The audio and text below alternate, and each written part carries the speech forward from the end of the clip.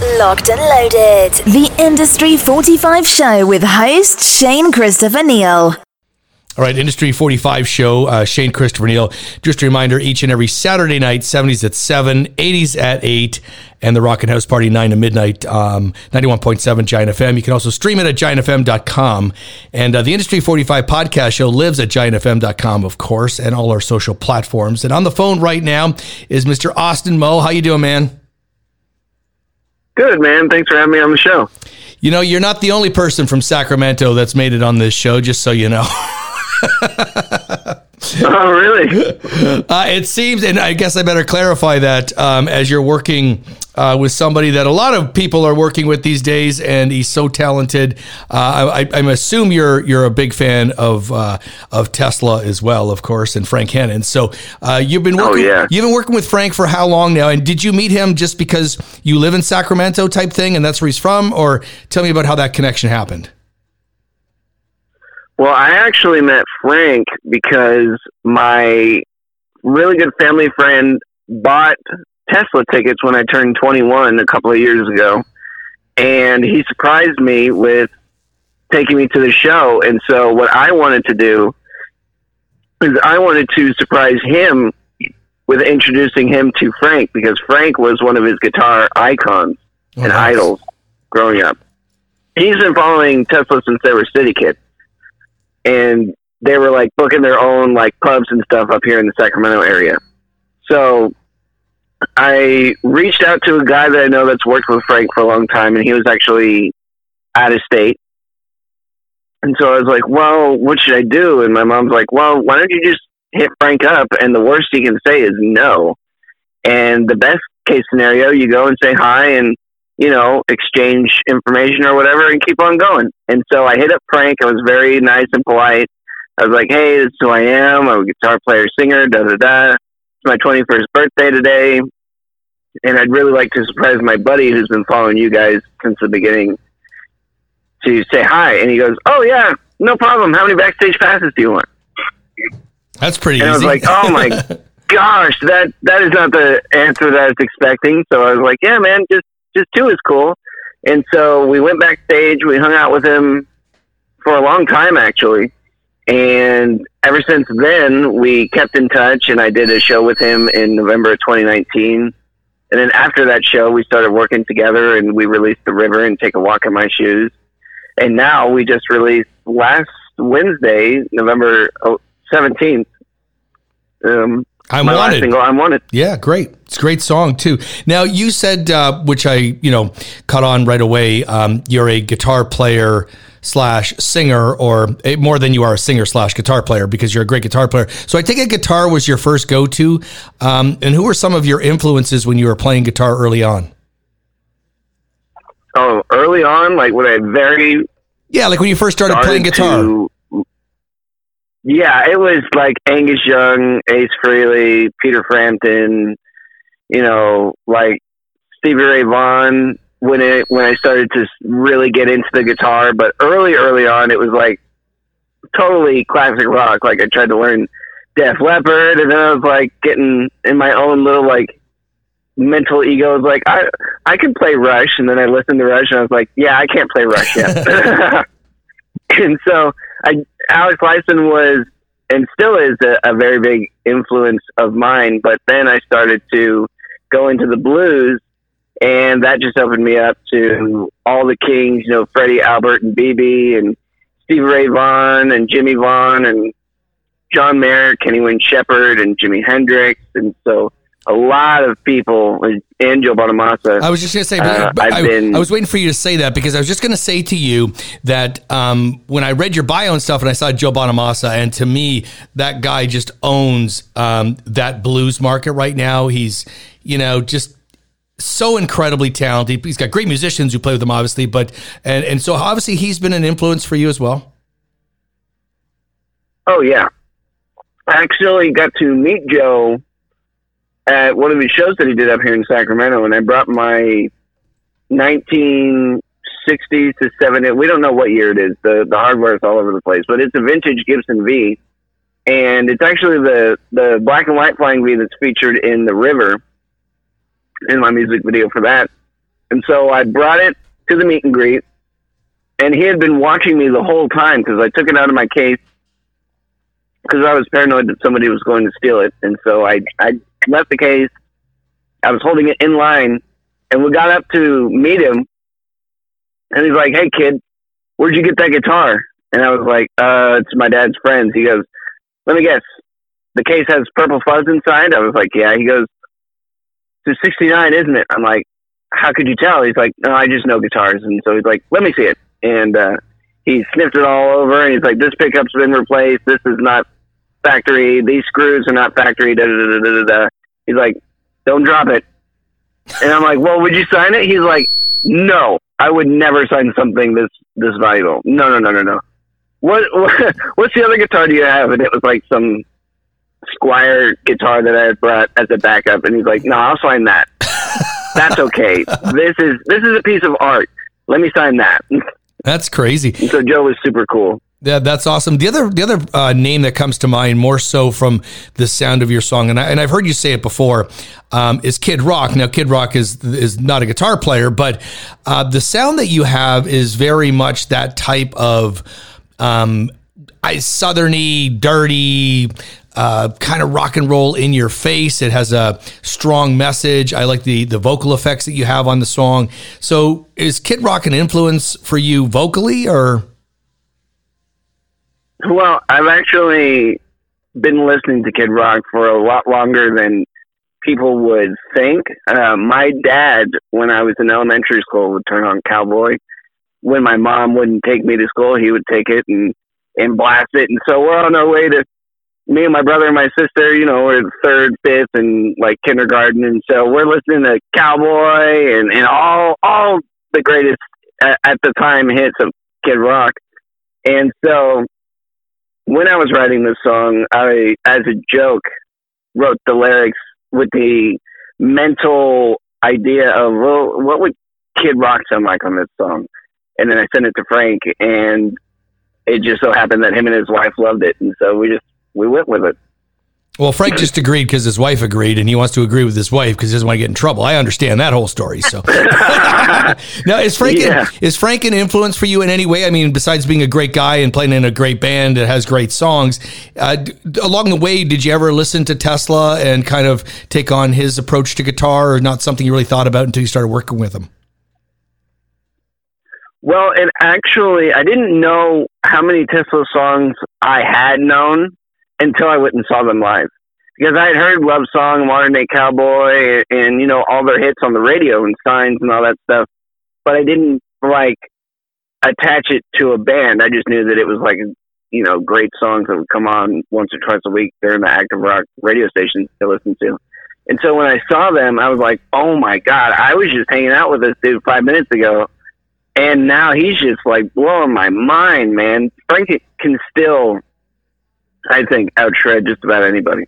Absolutely. And I've always been a big Tesla fan. It's funny because I was thinking about this, that I've talked to many artists that work with Frank, Red Voodoo, yourself, a few others along the way. And I've talked to everybody in Tesla except Frank. I don't know why. I've interviewed them all, but it is what it is. I've never tried. I've never reached out to him or talked to Jody about it. It just didn't happen, and not something I thought of. I know I've heard you say that with I'm Wanted, you've grown as a songwriter and you've got great song, and The River was a great song as well. How have you grown in your mind as a songwriter over the last couple of years?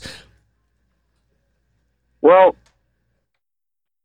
when I started working with Frank, I didn't really know how to approach writing a song. I could get a riff down and maybe put a verse to it or so, but that was pretty much it. And when we started working on The River, he thoroughly showed me how he writes a song and how he builds on a chorus. And so that really helped me develop an idea of how to be able to flesh out my ideas to the max, if that makes sense, when I make my demos. So with I'm Wanted,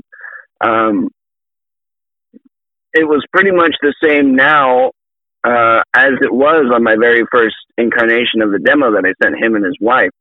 And so when he said, he was like, yeah, man, this is great. This is awesome. That was like the first time that I had felt like that what he was teaching me was starting to actually like rub off and stick with me, if that makes sense. Absolutely. Absolutely. And you have a video for this song as well. How important is the video to an artist today in the big picture of it? Very important, kind of important, or paramount? Well, with me, I think videos are great for a lot of situations. You know, people love having a visual to go along with a song. But more importantly, I think if there's a core, like, theme with the video, like with The River, obviously it was very like about a dude who's kind of dealing with his own stripes and tribulations and stuff, and then he gets baptized and all that stuff. But the song itself isn't specifically like aimed lyrically towards that, but with the visuals, I think it really came together. But with this song, I really wanted it to be kind of like a Kid Rock-esque kind of vibe, just in your face, kind of kicking you in the teeth, just from the get-go. And you got where was the video done? It was actually done up at his studio that he has up here in California. Oh, nice. How often do you play guitar right now? Do you play every day? Oh yeah. Yeah. Wow. Every day I'll pull up my originals that I've recorded that we'll be releasing next year, and make sure I still remember them. Oh, that's a good idea. And yeah, and then I'll go through, like, I'll there's some days I'll pull up my set list from when I was like 15 to see where I've come from and just kind of reminisce on the gigs that I've had with different lineups throughout the years, and you know, jam to Stevie Ray Vaughan or Hendrix or. That's nice. Keep my chops up, you know? Yeah, that's awesome. What is your plan now as we head into 2022 and hopefully a year that won't see any COVID shutdowns and being able to play live music? Will you play with Frank's solo band at all, like opening up for them? Is he helping you as far as getting some gigs? Is that kind of, you're on your own doing that type of thing? And what kind of are you looking at doing in the early part of 2022? Well, right now, my management and I are looking to reach out to kind of like the bigger active rock, the newer active rock bands. So like there's this guy out of Washington, his name is Aaron Jones. He just did a 90-day tour and opened up for the Rolling Stones this last week.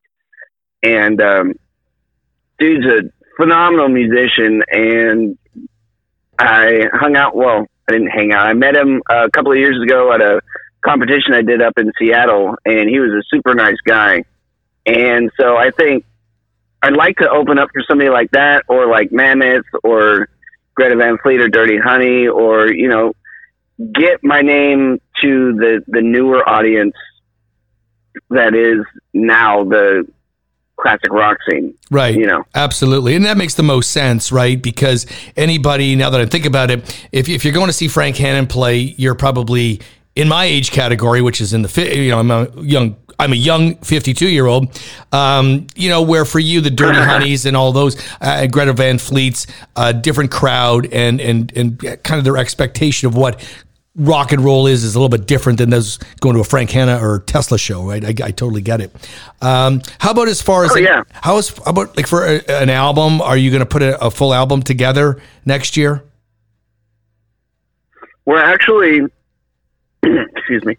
We're actually going to be scheduling. We're still talking about the date, but it's looking like the first quarter of 2022, I'll be releasing my first EP. Oh, that's great. And that's your very first one, you said? Yeah, it'll be my first EP, and it'll be from the studio sessions that I recorded out in Boston, Massachusetts this year. And, with Joe Merrick, and those will be some really killer tunes as well. Well, that's awesome, man. Well, you got some great songs, and I think earlier on when The River came out, I was trying to connect with Jody to make something happen for an interview, and it just, scheduling didn't work out, and we never got to do it. So as far as I can recall, this has been our first conversation, And it's a great song, I'm Wanted. So why don't we give it a spin? It's I'm Wanted, Austin Moe right here, Industry 45 Show, GiantFM.com.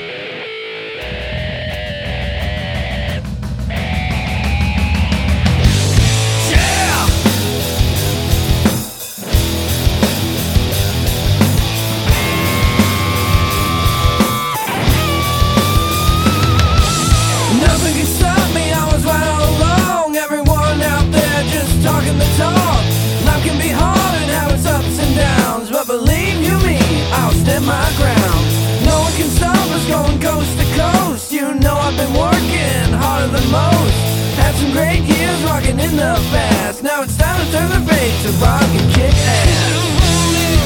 I'm in demand. Time to take a stand. We want the truth. Can't be called a fool.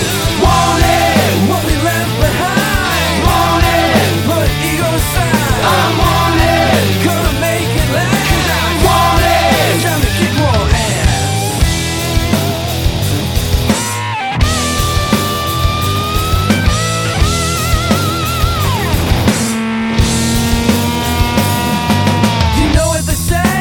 Bring you down. It's someone like me that won't touch the ground, dodging and weaving every punch life throws. It's a matter of time before I am known. The haters and the naysayers all over town keep doing what you're doing, trying to bring me down.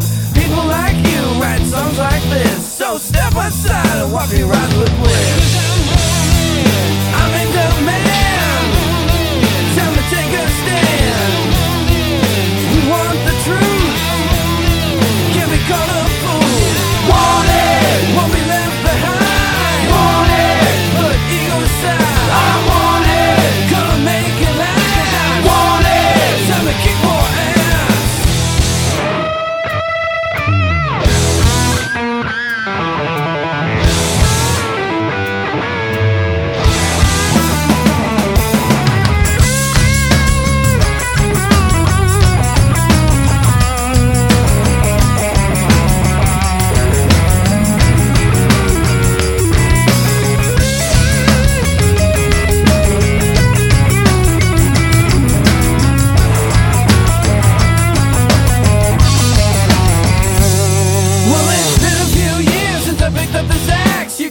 For sure, there's no turning back. Only thing that turns my heart and soul. So listen closely as I rock and roll. It can be tough, yeah, it can be brutal. When it's up to me, I don't need approval. Saying goes, I won't back down. So just you wait until I rock your town. Wanted